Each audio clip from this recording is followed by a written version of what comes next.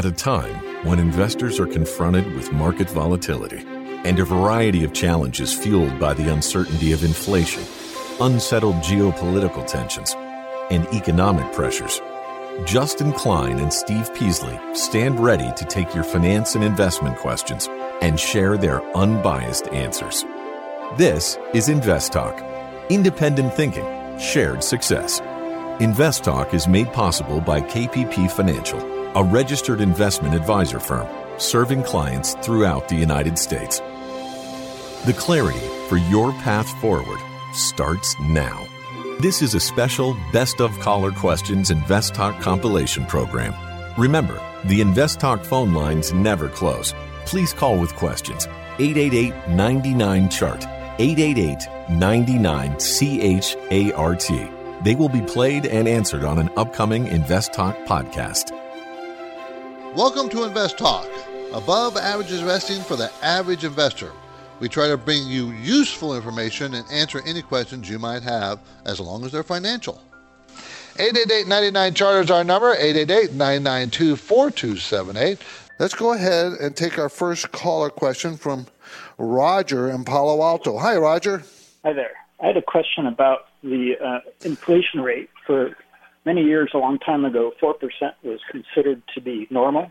Yep. Now they're talking 2%. And Right. There's been a change in the way this is calculated because most people don't need much housing, food, or energy, and they've changed the way that's calculated.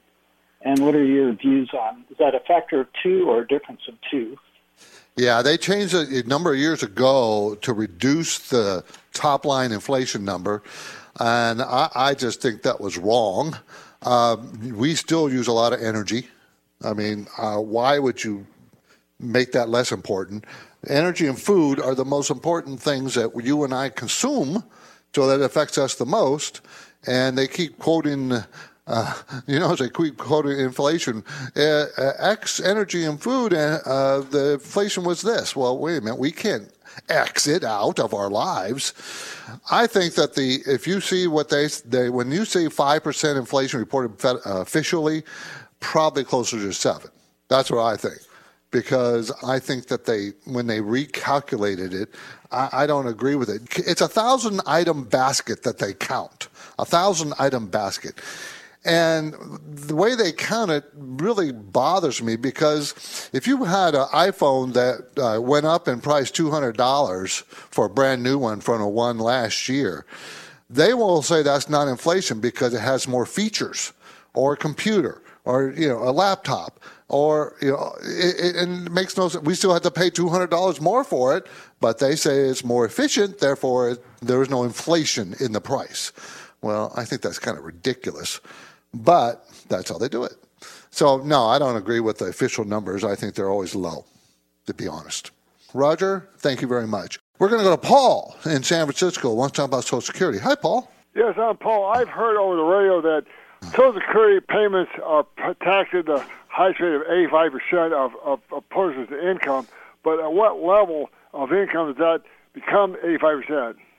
No, it's not taxed at 85%, but 85% of your Social Security benefit is taxed. Okay? I know that. Okay, so it's not like that the rate is more for them. It's that the most of the money of your Social Security benefit will be taxed as income. So whatever income tax bracket you're in is what you will pay on most of your Social Security, generally speaking. Unless that's all you're getting and you're getting very little and you're in a poverty level, then yeah, your tax rate will be very, very low. Okay? So it's not an 85% tax rate. It's 85% of your benefits will be taxed at your ordinary income rate for that year, whatever that rate is. So if you're making a lot of money and, in any way you're still working, or you're got a huge pension plan, then you're collecting Social Security, well, much of that money is going to be taxed. Thanks for the call, Paul. Appreciate it. Do you have questions about FDIC security, mortgages, money market funds, losses to your retirement plans? Give us a call today, 888-99-CHART. Hey guys, James from Washington State. Just had a quick question for you. Wondering if we should be investing in other exchanges and how exactly we would go about doing that. So Obviously, I'm invested in a bunch of international companies or international stocks through the New York Stock Exchange or the exchanges we have available here in the U.S. For diversification purposes, are there others outside of the U.S., other exchanges that we should be looking at trading stocks on? Appreciate any information or any thoughts you may have on it. Thanks, bye. Well, investing abroad is not a bad thing, especially now that the dollar is in a downtrend, and likely due to our debt situation and our demographic situation. It's going to be increasingly difficult for the Fed to raise rates, to become super hawkish. So they're going to longer term have to err on the side of dovishness, which means probably a weaker dollar. Now, that would be beneficial for companies that are listed abroad. Some are dually listed here in the U.S., some through an ADR, and that's a good way to get exposure. But there's nothing wrong with buying companies and other exchanges as well. But you have to keep an eye on the geopolitical concerns and the currency risk. Now, you don't just say, I'm going to buy a company on another exchange on a whim just because it is listed abroad. You have to have sound investment reasons to buy it. But there are a lot of great values overseas, especially in relation to what you're seeing here on domestic exchanges. So, yes, the answer simply is yes, you should be looking at other opportunities abroad. Doesn't mean you buy them necessarily, but you're going to get a different subset of opportunities and probably a higher percentage that are good values compared to our domestic market. Hope that helped. And remember, if you're buying a stock on an exchange, there are some trading costs there that you have to keep an eye on. So talk to your broker about that. You can call right now and be part of the program. Let's hear about what your talking point is. 888-99-CHART, 888-992-4278, and you can get through right now.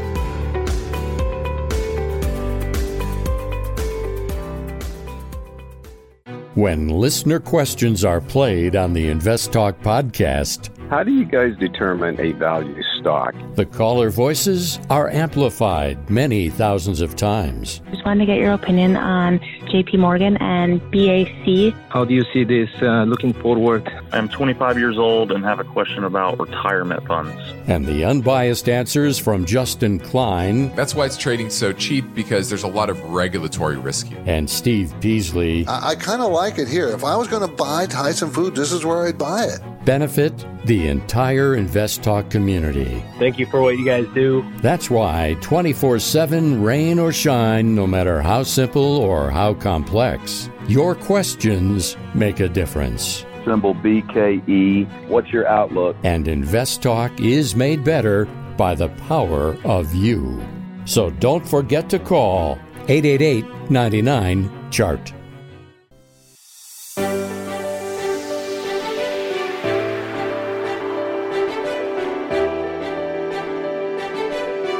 You're listening to an encore presentation of Invest Talk.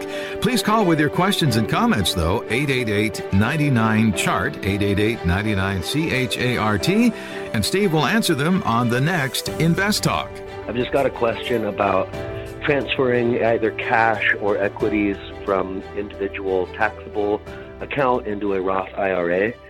I'm assuming if I transfer cash, it's just going to be deducted from my $6,000 cap for the year. But I'm wondering what happens if I transfer shares or a whole position. Does it get deducted from my max contribution at the value of it at the time I trade it? Or is there any considerations or things to think about when transferring things over like that? Thank you guys very much. Appreciate all you do. Have a good one. Good question. This is easy. You can only fund a Roth IRA with cash.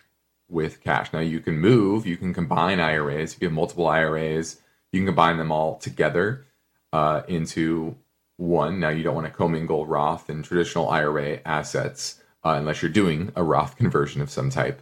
But you can't do that. I know a lot of people try to get around that or whatever, but you have to use liquid cash into a Roth IRA. Then you can go buy whatever equities you want, etc. But you need to do it with cash. You can't just transfer the equities in. Thanks for the call. Hi, guys. My question is regarding when you calculate ratios for companies, do you usually use the GAAP or non-GAAP? Because, some of these numbers vary so much. What is your policy when you do your calculations in general? Thank you. We absolutely 100% do not use non-GAAP. Non-GAAP is something I think should be illegal. I don't think companies should be able to basically make up their own measurement for their earnings. That's what non-GAAP is. It doesn't adhere to generally accepted accounting principles. That's what GAAP is. So the question is, what are their principles? This is something that happens a lot in the tech industry. I remember WeWork they had their own, which was like community adjusted earnings or cash flow or something. Basically stripped out all their expenses. So the simple thing, GAAP's there for a reason. So that when you're judging earnings from one company to another, it's based on the same principles. Not based on the principles that some management team made up to make themselves look better, which happens all the time. Now, they'll make excuses like, we're just trying to give you a better view of whatever. But a real analyst, a real investor, is not going to really use PE anyway, right? We don't really use earnings per share that much anyway. I have many other metrics I can use to filter out the noise.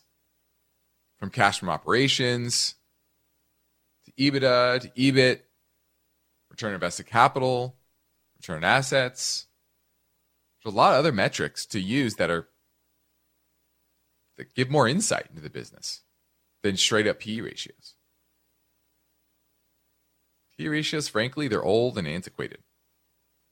And then when you throw in a made-up number like non-GAAP, it makes them even more useless. So hopefully that gives you a little perspective on our perspective for non-GAAP. The Invest Talk Voice Bank never closes. I have a question for you about Amazon. So your questions keep coming. Question about PE ratios. And that's okay, because Steve Peasley and Justin Klein specialize in unbiased guidance. If I'm looking at a dividend company, I'm looking for consistency of earnings and dividends. Your standard daily chart typically goes back 1 year. Steve and Justin are fearless, so don't forget to call Invest Talk. 888-99-CHART. Okay, we're going to go talk to Gene in Raleigh, North Carolina, relocating to a retirement spot. Are you there, Gene, or are you're still moving? Oh, no, it's a couple of years away, but I was curious. In the past, you've talked about, in past shows, you've always talked about relocating from a high-cost state to a lower-cost state. And I'm wondering, have you seen any trends in the people you're dealing with, or you've heard the news about people moving out of the country to particular areas for retirement to lower the cost, particularly areas in Mexico or Canada or even other countries? Yeah. Oh, we call those expats. But I have a client. She lives in Oklahoma, which is not a high-cost place. But she likes to go to Mexico in the winter because it's so cold in Oklahoma. So that's what she does. And the cost is really, really low for her to lease a place for like 3 or 4 months, 5 months in Mexico. But there's also people that move completely out of the country and don't plan on coming back. Even talked about earlier this week or late last week about billionaires moving out of the country and getting rid of their U.S. citizenship because of the high taxes. But one of the destinations people like is Panama. Now, I don't think I could take Panama because of the humidity, but you can live right on the water, lots of islands, and pretty reasonably. And people like it because they use U.S. dollar, they speak English, that kind of thing, so it's easy. I also had a client who moved to the Philippines. And he doesn't make much money. He wasn't wealthy. Doesn't have a lot of retirement money, so he moved there. He can live very well on his Social Security alone. in the Philippines. So, yeah, people move. 2 tips. I did hear about the Philippines, and I think in general what I heard is 2 good tips is to understand the entire season of wherever you live, the weather, and also know what type of rules apply to foreigners who own properties. Yeah, some places won't let you buy property. Some places won't let you in at all. Europe, a lot of places, you can't move to Europe. You just can't drop and say, I'm going to go move to France. You can't do that. They have very strict rules in various countries in Europe. Thanks a lot. Yeah, appreciate the call. Thank you. You're listening to Invest Talk, everybody. I'm Steve Peasley. We want to answer your questions. Our listener line number is always ready for you, 888-99-CHART. Beginning our experience, we're here to answer your question.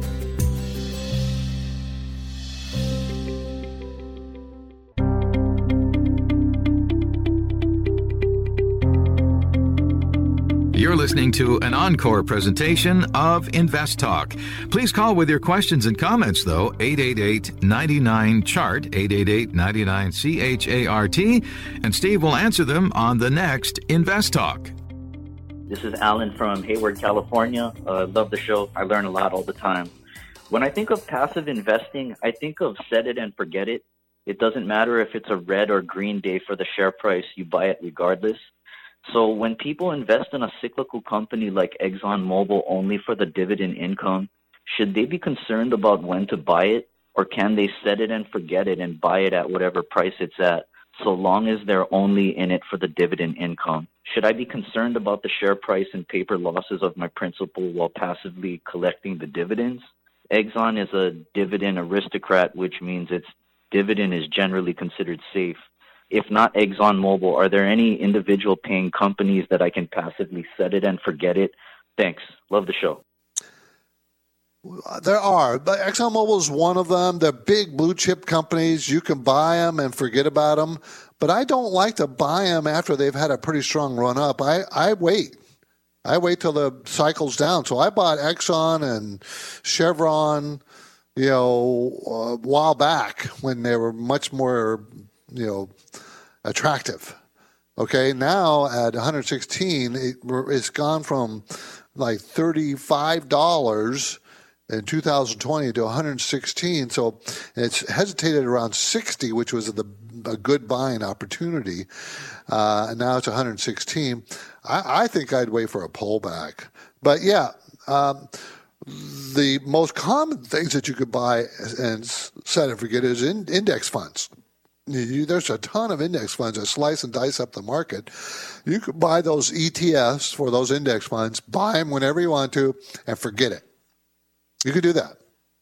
Now, of course, everybody wants to buy low, but and let it ride up. But most people have a hard time buying low because everything is going down and everybody's panicking and the stocks are falling and they don't want to buy.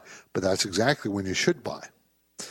When everybody else is a seller, you should be the buyer. When everybody else, not just some people, I'm talking about an overall market fall like it did last year. You need to be a buyer. Okay, and if you're not and you're a buy and holder, just hold it through the dark times. You'll be fine. You will be just fine. Mark your calendar for Wednesday, March 22nd from 2 to 3 p.m. Pacific Time. You are invited to a new KPP Financial Wealth Webinar. Value Investing, Positioning Your Portfolio for Profitability, Relative Price, and Dividend Payments. Be sure to tell your friends and family members about the new KPP Financial Wealth Webinar. It's free, and you can register now at investtalk.com. Thanks for your guys' show. Today I had a question on railroad stocks. I just wanted to get your overall opinion. I've heard people talk about them in a positive way, negative. I'm just looking to see what you guys think about them.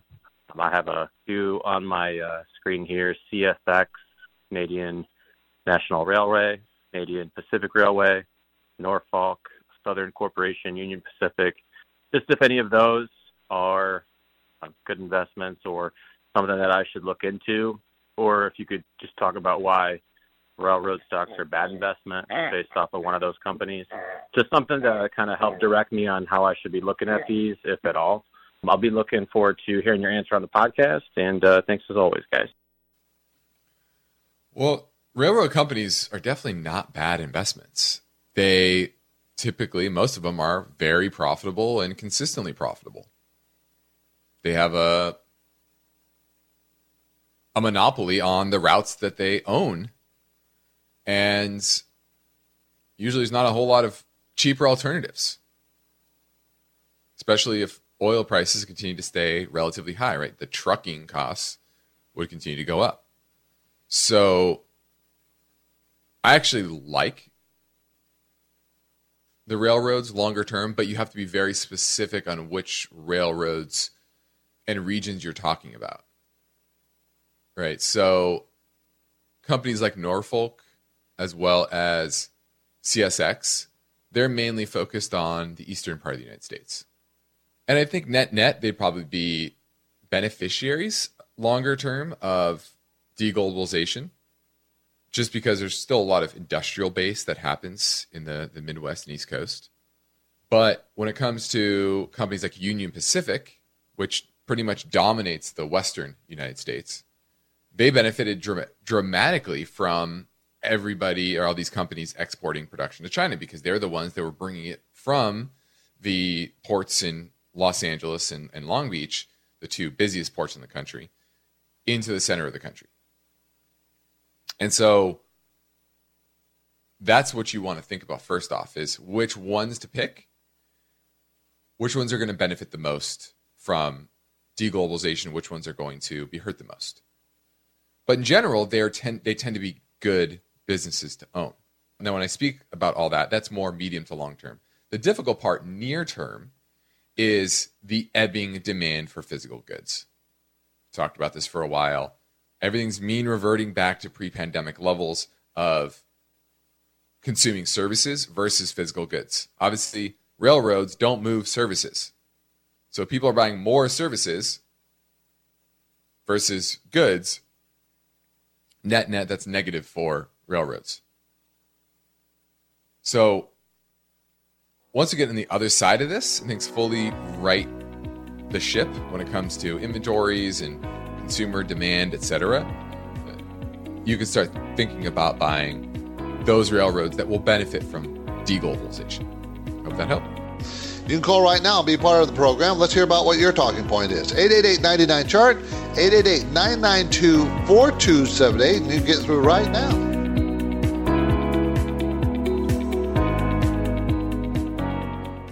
eBay Motors is here for the ride. Remember when you first saw the potential? And then through some elbow grease, fresh installs, and a whole lot of love, you transformed 100,000 miles and a body full of rust into a drive that's all your own. Look to your left. Look to your right. It is official. No one's got a ride like this. There's nothing else that sounds like, feels like, or looks like the set of wheels in your garage. With over 122 million parts, you can make sure your number one ride or die stays running smoothly, so there's no limit to how far you can take it. Brake kits, turbochargers, engines, exhaust kits, roof racks, LED headlights, bumpers, whatever your baby needs, eBay Motors has it. And with eBay Guaranteed Fit, it's guaranteed to fit your ride the first time, every time, or your money back. Plus, at these prices, well, you're burning rubber, not cash. Keep your ride or die alive at ebaymotors.com. Eligible items only. Exclusions apply. You're listening to an encore presentation of Invest Talk. Please call with your questions and comments, though, 888-99-CHART, 888-99-CHART, and Steve will answer them on the next Invest Talk. We're going to go up to Stockton, California, and talk with Wesley, and let's talk about asset allocation. My question is a two-parter. One is asset allocation and a 401k. I know that we're bigger on small caps and maybe internationals. What do you think of a small cap international fund? Thank you. Well, asset allocation in your 401k, a lot of that depends on your age, your risk tolerance level, etc. Small caps right now, generally across the world, have better value than the larger caps relatively. And foreign stocks also are cheaper in general. Now, part of that is because they should be cheaper because of geopolitical concerns here in the U.S. We're fairly insulated, luckily. We're oceans away from any major geopolitical rival, so that's a good thing. And we have fairly stable political environment. So we should be trading at a premium compared to the rest of the world. But you could argue the premium is too large. So I would say that's generally a good idea. However, a lot depends on what fund in your 401k that is. It could be a very bad fund within that space. But as long as that fund ranks out fairly well, not a bad place to put some allocation of your 401k. Now let's go back to the Invest Talk Voice Bank at 888-99-CHART. Hey, Steve and Justin. My name is Eric. I live in southern Indiana. I work a lot, blue-collar guy, but my grandpa always told me to invest in SPY, S-P-Y. So I've been doing that since the mid-'90s. I gradually went from that to VTI, and then with work, I have FSKAX through Fidelity, all broad-based index funds. I'm in my early 40s now. I'm trying to understand if it's worth it to just investigate single stocks, companies. I don't have a lot of time. I could make time, but I'm curious because the SPIVA, S-P-I-V-A, the SPIVA results state that long-term, no one beats the index over 20, 30 years. So I just wanted to see what you think about that. I'm not asking to point out your track record as a company versus the index over 20, 30 years, but just wanted to give your advice. I just stick to the index or put aside 3-4 hours a week investigating companies. Because I can tell you right now, I like Waste Management. I like Costco. I like Dollar General, companies like that. But I know that anything can happen, and the index is safe. Thank you. Well, I wouldn't say the indexes are safe. Just go look at 2008, right? The S&P fell over 50% from peak to trough. So when you're talking about whether it's an active fund or an index, if you're just talking about equities, equities are not safe. You cannot use those two words in conjunction. Now, are there safer equities than others? Yes. They have less volatility than other equities? Yes. Obviously, large caps typically have lower volatility than small caps. Yes. There are broad generalities, but no equity, all equity portfolio is considered safe. Okay. Now let's talk a bit about the indexes that you're speaking about.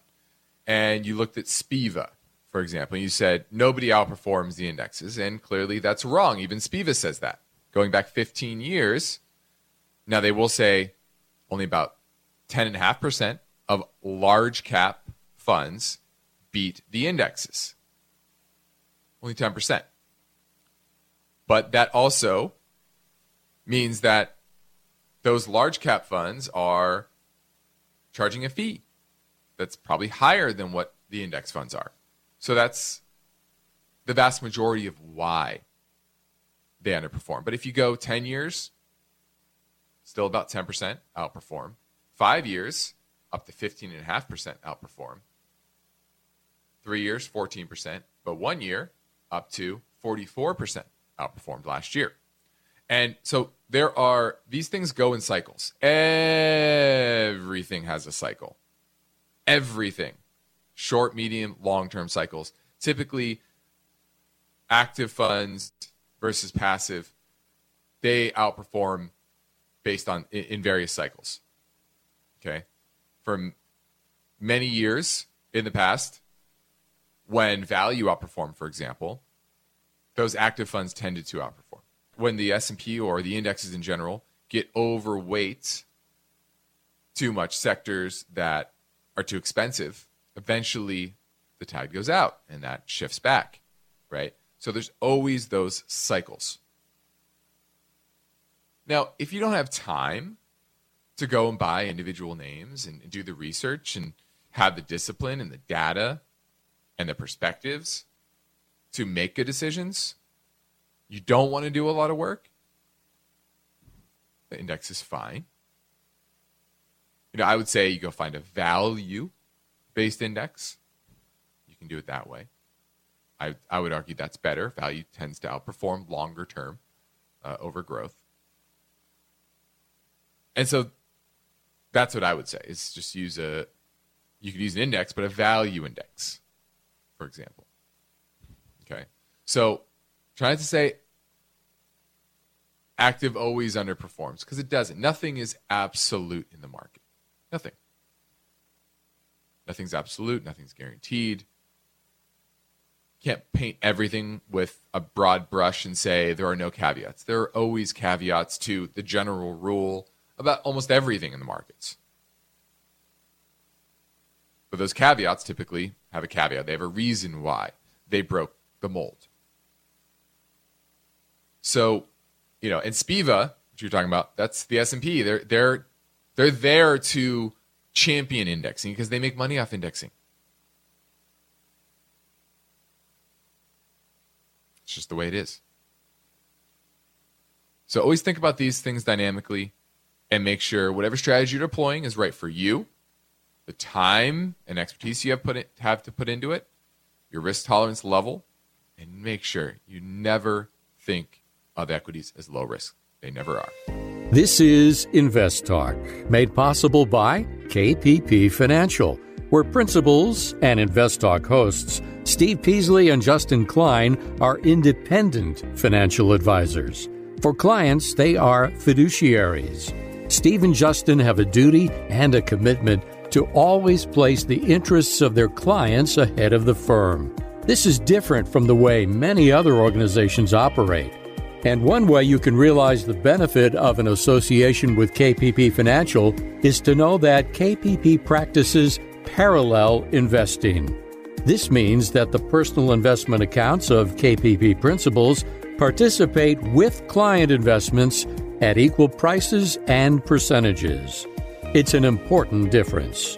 You can learn more anytime at investtalk.com or reach out to Steve Peasley and Justin Klein by emailing or calling their Irvine, California office. The Invest Talk radio and podcast continues now. The phone lines are open. Call with questions, 888-99-CHART. I'm asking about my 401k. It is enrolled in a Vanguard Target Retirement 2030. Now, I've noticed that it has a lot of, 20% of it's in tech stocks. It looks like it's heavy in the growth. I was wanting to get your opinion of that particular fund, and I have an option of 24 other ones that I could potentially roll it over should I be looking at maybe changing funds. I appreciate your help, really appreciate the podcast, and enjoying learning from both of you. You're doing a great job. Have a great day. Okay, so he's in a 401k target dated fund, meaning you pick the date, 2030, 2035, 2040, as to when your retirement date, and the fund itself will adjust itself to become more conservative as you get close to retirement. Now, why I don't like them is hopefully you have other better choices, variety, but why I really don't like them is that they completely ignores interest rates movement. For instance, the Fed right now is raising interest rates, and these funds are the bond funds and conservative funds that these target dated funds move toward as you get closer to the retirement date. They buy bonds. They don't care rising interest rates, falling interest rates. And when interest rates are rising, those bond values go down, so you're not really you're losing money on them. Well, you can lose money in the stock market too, but don't think, and when the interest rates start to rise, okay, they go down. When the interest rates start to fall, they go up. So, target date is 2030. That's 7 years from now? I guarantee you interest rates will probably go down and up in that period of time. So and your fund will just become more and more conservative. Anyways, the point is, I don't care for them for that reason and a few other reasons. So I would suggest you look for other funds, in your lineup. Say you had 24 of them. That's quite a bit for a 401k, actually. Do you have questions about FDIC security, mortgages, money market funds, losses to your retirement plans? Give us a call today, 888-99-CHART. Okay, let's go to another question from Alberto in San Jose. Hello, Steve. I love your show. How are you? I'm good. Thank you for the call. So I've been dabbing in cryptocurrency, just a little bit less than, or maybe 1% of my portfolio. Right now, I know most of them are down compared to last year, but my question is it better to invest in the platforms Coin or Robinhood rather than invest in individual cryptocurrencies? I mean, all of them trade on those, well, a lot of them trade on those platforms. So would it be better to buy the stocks for those platforms rather than individual cryptocurrencies? Well, it would be better to buy a basket of them, but I don't like cryptocurrency at all. I think most of them will go bankrupt. There's only going to be, 5, 10 that survive out of 10,000 cryptocurrencies out there. I'm just not keen on that space because it's like the wild, wild west. I mean, you've probably seen the movements, and everybody falls in love with some of those movements. If I would have bought it here, I would have been up 10,000%. But you also lost 10,000% on some of it too. So it's so wild west, and there's no government backing. There's no rules. It's very, very risky. Now, I'm glad you told me you only have 1%. So if I was going to invest 1%, which I don't have a problem with you taking a risk, Alberto, with 1%, I'd probably do an ETF of cryptocurrencies, a basket of them, which will include probably dominated by the biggest cryptocurrency, the ones that we all know and hear about. So that's probably what I would do. I wouldn't invest in any one crypto, and I don't think the platforms are the place to be. I don't. Alberto, thank you for the call. Okay. I appreciate it. Thank you. Now let's keep things moving and play 2 in a row from our 24/7 listener line at 888-99-CHART. Hi, Steve and Justin. It's Art from Tucson. Hey, I was wondering what you thought about the Dogs of the Dow investment strategy for 2023. Just to give you the freedom to discuss some of the stocks. 3 of the Dogs of the Dow is usually the top 10 that are down the most in the Dow Industrial Average, as I understand it. I was looking at 3M, MMM, Intel, INTC, and Walgreens, WBA. Those are 3 that are really down significantly. Just wondered what you thought about that theory. It's supposed to give superior gains over a lot of years at least. And I'll listen to your answer on the podcast. Thanks for all you do. Well, the Dogs of the Dow aren't the 10 that are down the most. It's the 10 highest dividend yielding stocks in the Dow Jones Industrial Average at the beginning of each year. And for this year, 2023, it'd be Verizon. It's about 6.6% yield. Dow Chemical, 5.5. Intel, 5.5. Walgreens Boots, 5.14. 3M, right around 5%. IBM at 4.68. Amgen, 3.25. Cisco, 3.2. Chevron, 3.16. And JP Morgan, right around 3%. So those are the Dogs of the Dow for this year. Now, is it better than just owning the Dow outright? Yes. Numbers play out. However, this is just simply a value strategy. It's really what it is. You're using one simple metric, a decent metric, but only one metric. And some of these companies I would invest in, some of them not so much. And, because it doesn't take into account leverage, quality of their earnings, growth, things like that I think are important. And the numbers say they're important. So is this better than just buying the Dow? Yes. And it's very easy. But that doesn't mean it's the best strategy. It's simply a better strategy than owning the Dow, and that's not saying much. Okay. So, you listed off some stocks. Some of those are good, not so good, like I said. So, you're not getting a lot of diversity, first off. That's a big problem. Only 10 stocks. The numbers say, hey, you need about 20, 25 different names to be properly diversified. Remember, the Dow is 30 names. Dow is the worst. The worst. And this is one of those things that I don't talk about much because I feel like I've talked about it over the years so many times, but I know there's a lot of new investors, newer listeners. But the Dow Jones, even though it's talked about a lot, what did the Dow do? It's the biggest number, right? So if it moves 300 points, that sounds like a lot. Well, in reality, if the S&P moves 50 and the Dow moves 300, the S&P moves a lot more than the Dow, percentage-wise. And it's price cap weighted. It's literally,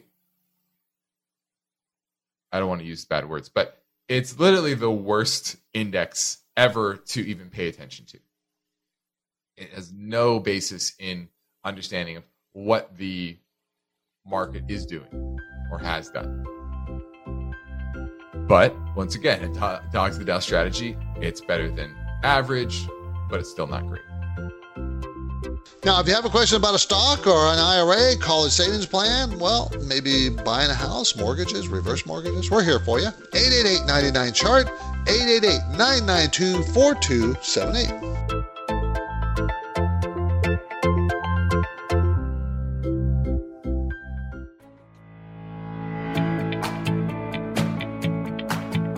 You're listening to an encore presentation of Invest Talk. Please call with your questions and comments, though, 888-99-CHART, 888-99-CHART, and Steve will answer them on the next Invest Talk.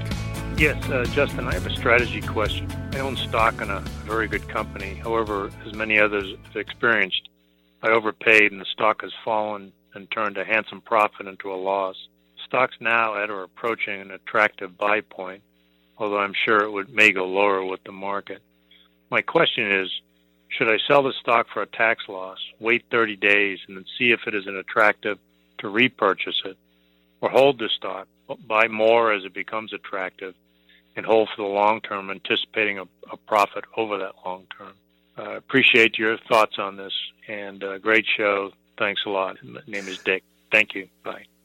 I'd probably take the loss. As long as it's in a taxable account, then that's obviously you can apply the loss to future gains, and wait the 31 days and buy it back, because we had a great January, really. Market up about 10%. So this would be the time to take a little profit and see if the market falls down. You can buy it back 31 days. I mean, I probably would take the loss, and then if I really still like the stock, buy back. Now, the risk you have is the stock could continue moving up, and then you just got out of a stock that you could have made money on. But, we're still in a pretty difficult stock market environment. So I'm thinking January was a really good month, and that we'll have months that are going to be pulling back, and that might be a better strategy. Okay? Just what I think. Okay? That's what I do. Hey, Stephen, Justin, this is Shaz from Virginia, a long-time listener of the podcast here. I had a question about investing in 529 plans. I was researching a lot of 529 plans across different states, and I was wondering if I start now from a time horizon of 18 years or so. I just had a baby, so, I have a long time horizon. Does it make sense to just start dollar cost averaging in an index fund, go find the cheapest available in any other states, and just start BCA in that? Is 18 years long enough time frame to do that, or be some other kind of strategy that I should be looking into? I know long term you want to stay in the market, and for my retirement accounts, I just put it in index funds and I forget about it because I have 30, 40 years before I retire. But what about 18 years? Is that long enough? I'd be waiting to hear the response in upcoming podcasts. Thank you very much. The simple answer is yes. Okay? 18 years is long enough to benefit from an index fund. Why? Because historically, there's never been, maybe there's been one or two, but there's very rarely do you have a 10-year period where the market is not up. It's always up. The average return is 9%? Maybe a little higher if you factor in dividends. I'm not sure, but 9% a year, that is. So, in that 18 years, you should do well. And when you get close to the in period of that, then you're going to have to, and when I say close within 3 to 4 years, within the in period, like at the 15th year or so, start being a little more cautious simply because the market might have spiked over the last year or two before that, and then it's going to fall just as you're going to need the money. So, and remember, you don't need all the money right the first year. If the child's going to go for 4 years college, you'll spread that out over time. So you'll have more time to have the investment work for you. So, yeah, I say yes. Hello, this is Tori from Bozeman, Montana. I'm calling to ask about a refinance that I'm currently in the middle of. So I'm refinancing a rental property that I own. And I was wondering, because I do have a good bit of equity in that property, and I haven't quite been maximizing my Roth contribution every year. So would it be smart to take some of that equity out of my house and actually just put it into my Roth IRA, where I feel like it can make better returns and possibly beat what my home might be able to bring in terms of equity in the future? Look forward to hearing your answer. Thanks so much. Bye. Well, normally I would say no.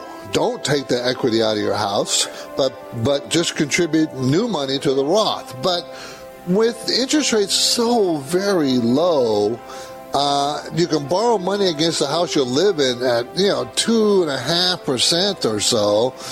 That might be smart to borrow the money. Remember, it's always the best use of the money.